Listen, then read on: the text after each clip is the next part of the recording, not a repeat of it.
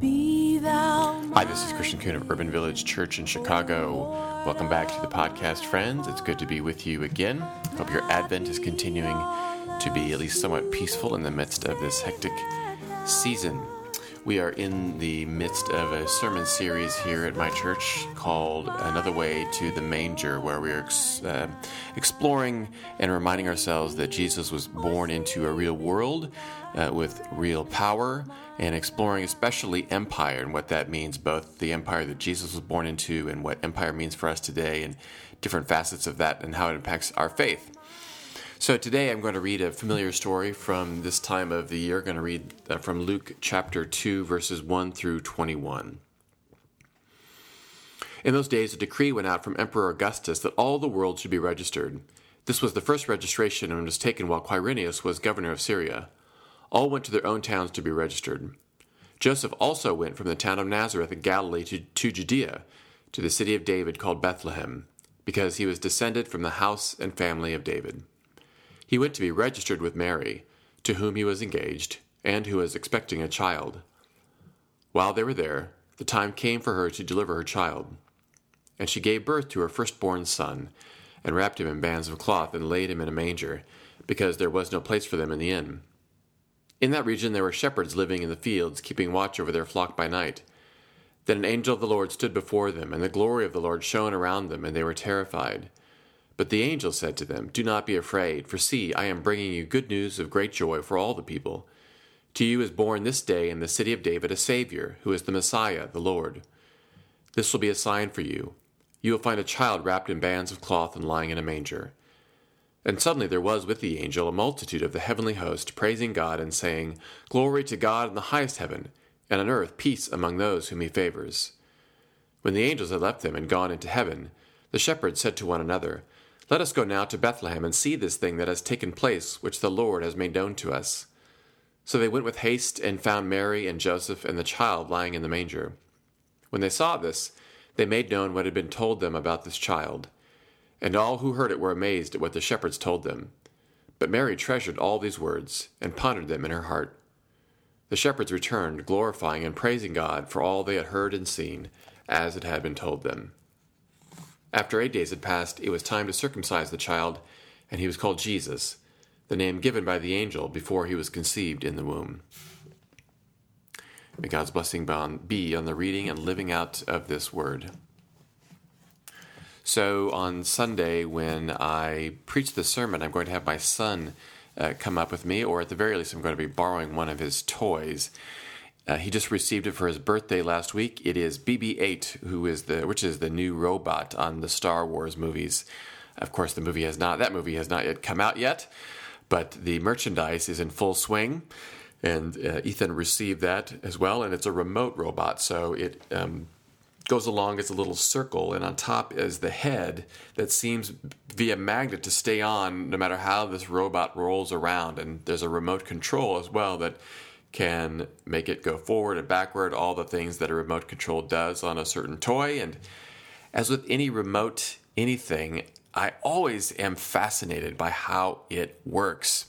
I think we're all used to remote controls when we use our televisions, but on toys, it just reminds me of just how ingenious remotes are. Because when I look at it, I think, how is this little piece of plastic controlling this little robot thing, making it go all around and roll and backward and forward? And of course, there are no strings involved. It's like a magic trick when a magician takes that hula hoop to show you there are no strings. So how do I make this thing do it almost by magic? Some kind of ray beams shooting out of it. I have no idea, but it's always something that just puzzled me and gives me even more respect for scientists and people who invent things like remote controls. But as I was watching my son play with this, and he was the one who was in control of the robot because he had the remote. And it made me think this week of this text and of this sermon series, especially in dealing with empire. Empires love control. They love to control things. And so before we unpack that, I think it's a question for us to ask near the beginning of this podcast. What controls things? Of course, because I'm a pastor, I ask the next question, who or what controls me? or you? We may say to ourselves, well, I control me, I'm in charge of me. But when we really think about it, what are the things that guide us and direct us? It's an important question for us to think about as we get into this text. So again, as I noted, this sermon series, Another Way to the Manger. During this Advent season, it's easy to remember simply Jesus as this cute baby in a manger. But again, we need to remember that Jesus was born into a real world that had real political systems. And specifically, he was born into the Roman Empire. We see this at the very beginning of the text today. In those decrees went out from Emperor Augustus that all the world should be registered. Emperor Augustus was really the first. Also, he was Octavian before he became Emperor Augustus. Had been emperor for about 2 decades or so. So this is the beginning of kind of the Roman Empire that we know today. So we're going to look at the Roman Empire and also a fictional empire and also reflect on what controls us in our own worlds too. So here we have this text, this verse that tells us that Mary and Joseph went to be registered. So what does that mean? Actually, it's a census. And this is not just a census so that, as we know them today, where people get counted so we know how they are going to be represented politically.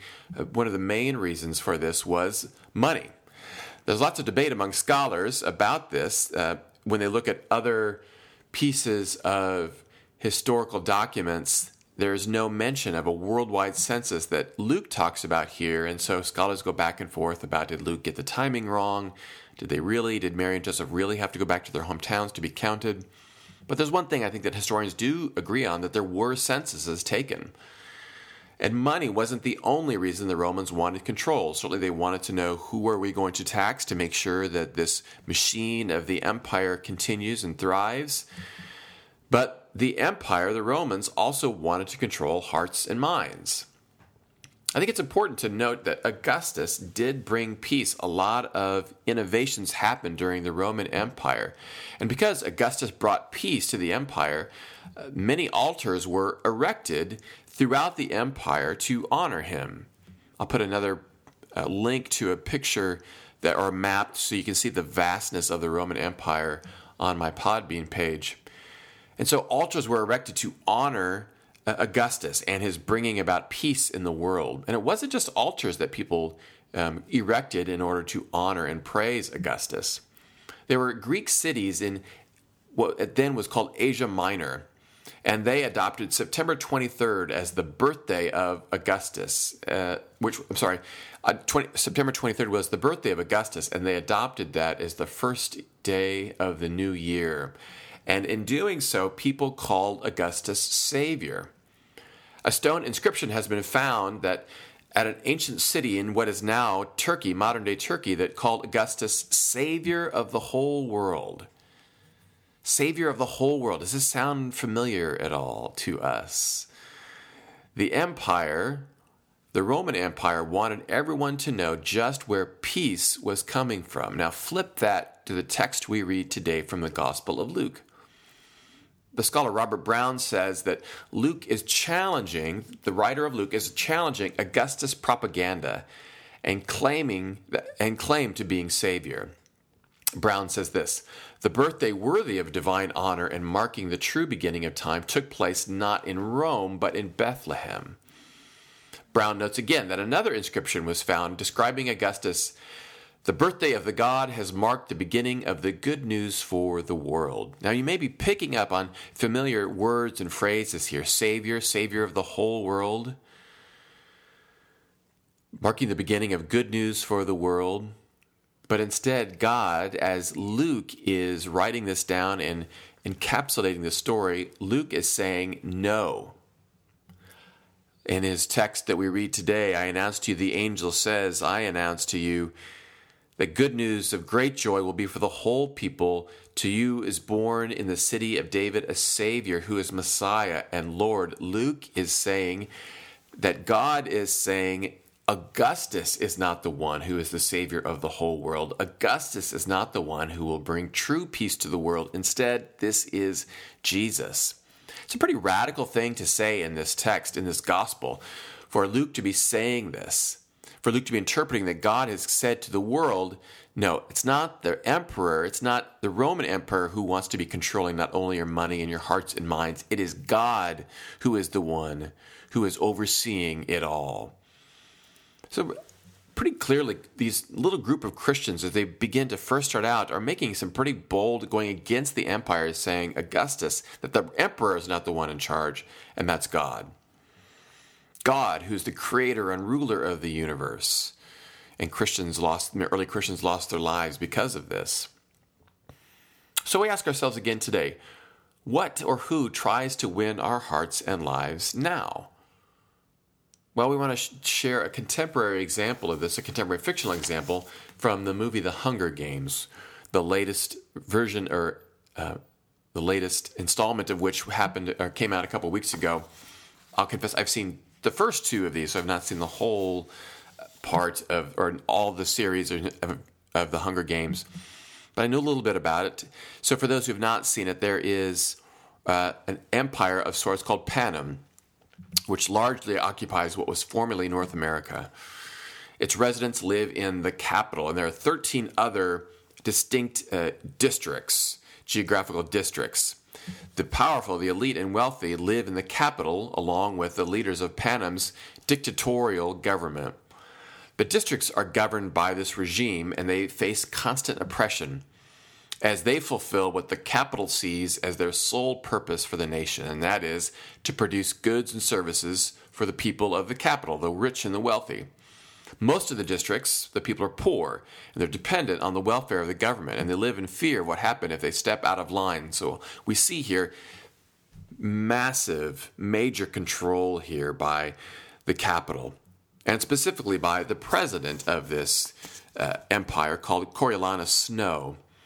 Now, every year they have what's called the Hunger Games, and the capital established this for the purposes of keeping the districts in line and providing the citizens of the capital entertainment. What happens is there are 24 children between the ages of 12 and 18, one boy and one girl from each of the district, and they're chosen by lottery, and they're entered into essentially a gladiator competition where they must fight each other to the death until one remains standing. It sounds brutal, but in the movie it is shown there's this very glitzy, wonderful way where the people of the capital are entertained by this very violent competition. And so I'm going to show a clip, and I'll put this clip on my Podbean page as well. So one of the characters, the main character in this movie or in these books, Katniss Everdeen, begins to win the hearts of those in the capital, and the president, Snow, begins to sense just a little bit that his power, that he's losing control. He's losing control that he desires, because that's what he wants more than anything. And so the remainder of this book and these movies are about how Katniss is able to try to gather others around her to overthrow this control and the power that Panem has, that President Snow and his cohorts have. So it's an interesting look for us to think about both this story and the story of the Hunger Games, to begin to think, again, ask ourselves the question, who or what controls you? And our initial response, especially in the United States, we love to say that we love freedom. Right? We love to say that we are in control of our own destiny. But if you really think about it, think about who is in control of you.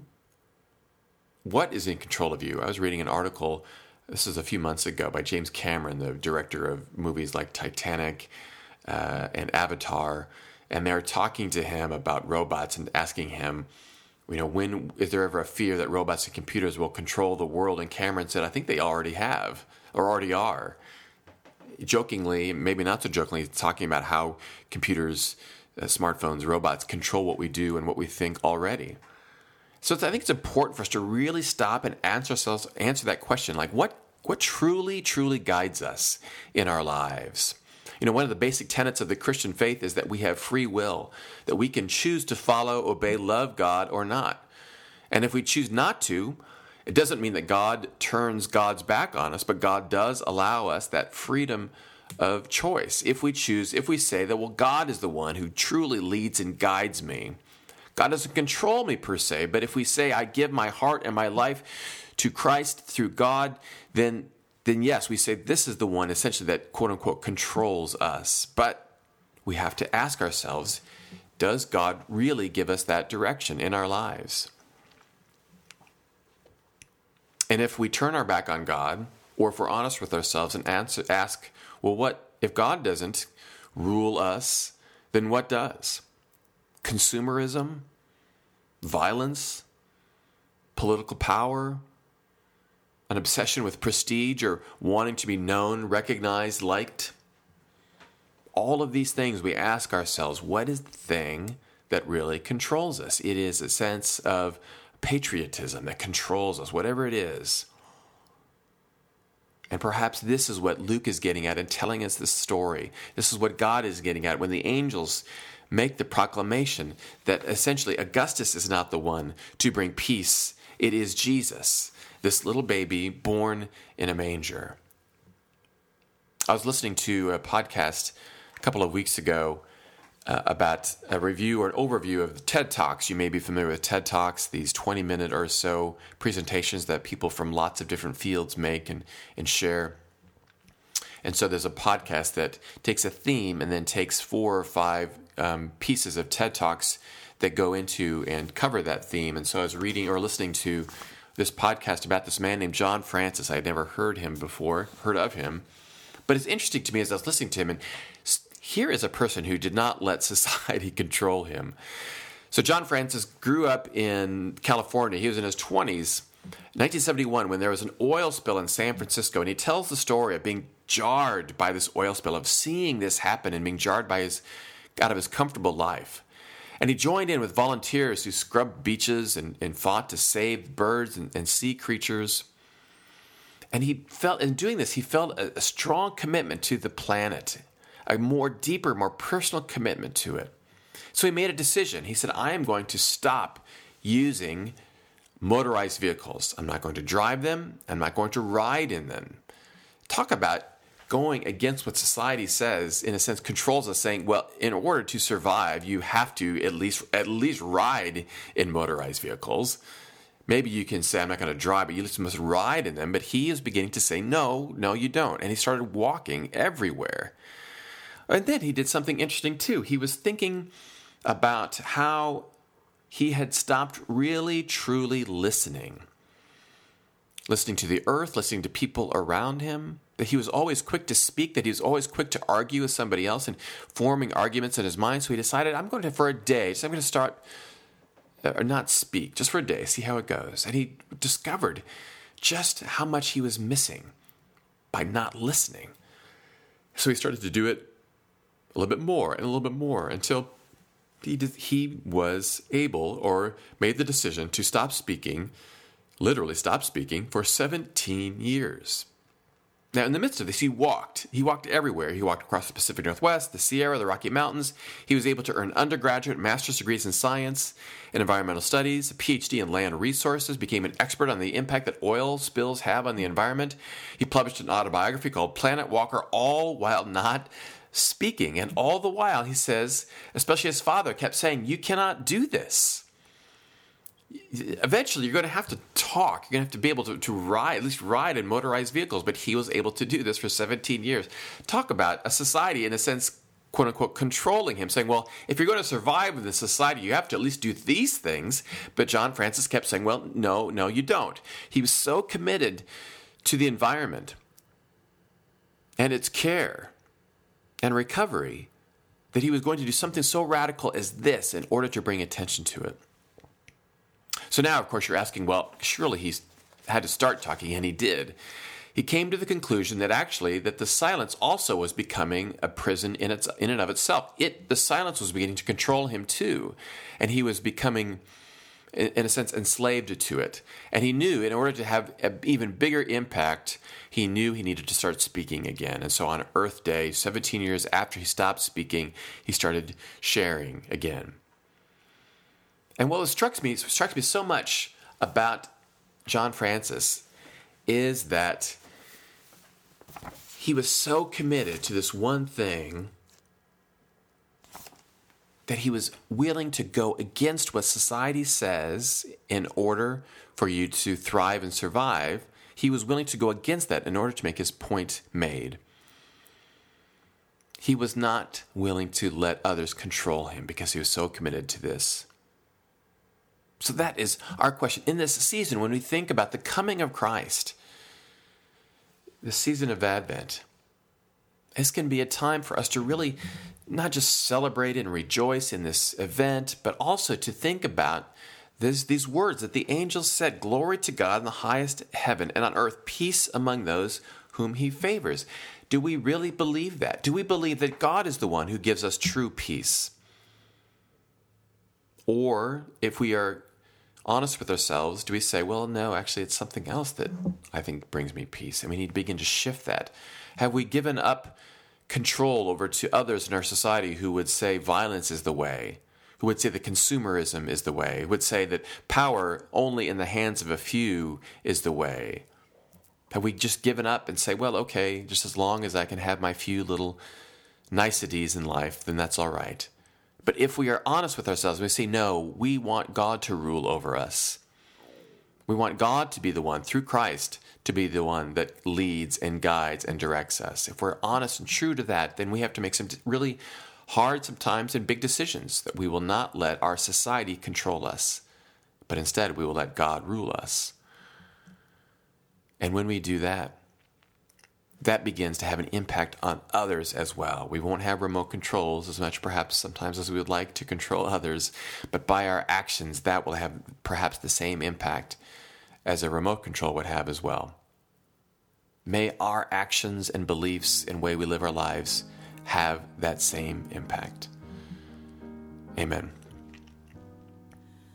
Well, friends, thank you once again for listening. And again, I hope this season of Advent has been blessed for you. As always, feel free to reach out to me, Chris at urbanvillagechurch.org, or on Twitter, I'm at Christian Kuhn. I'm happy to connect with you. But until next week, I hope you have a blessed week. May the peace of Christ be yours.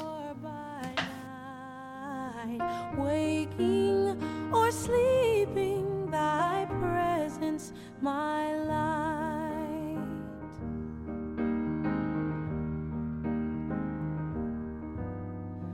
Be thou my wisdom, and thou my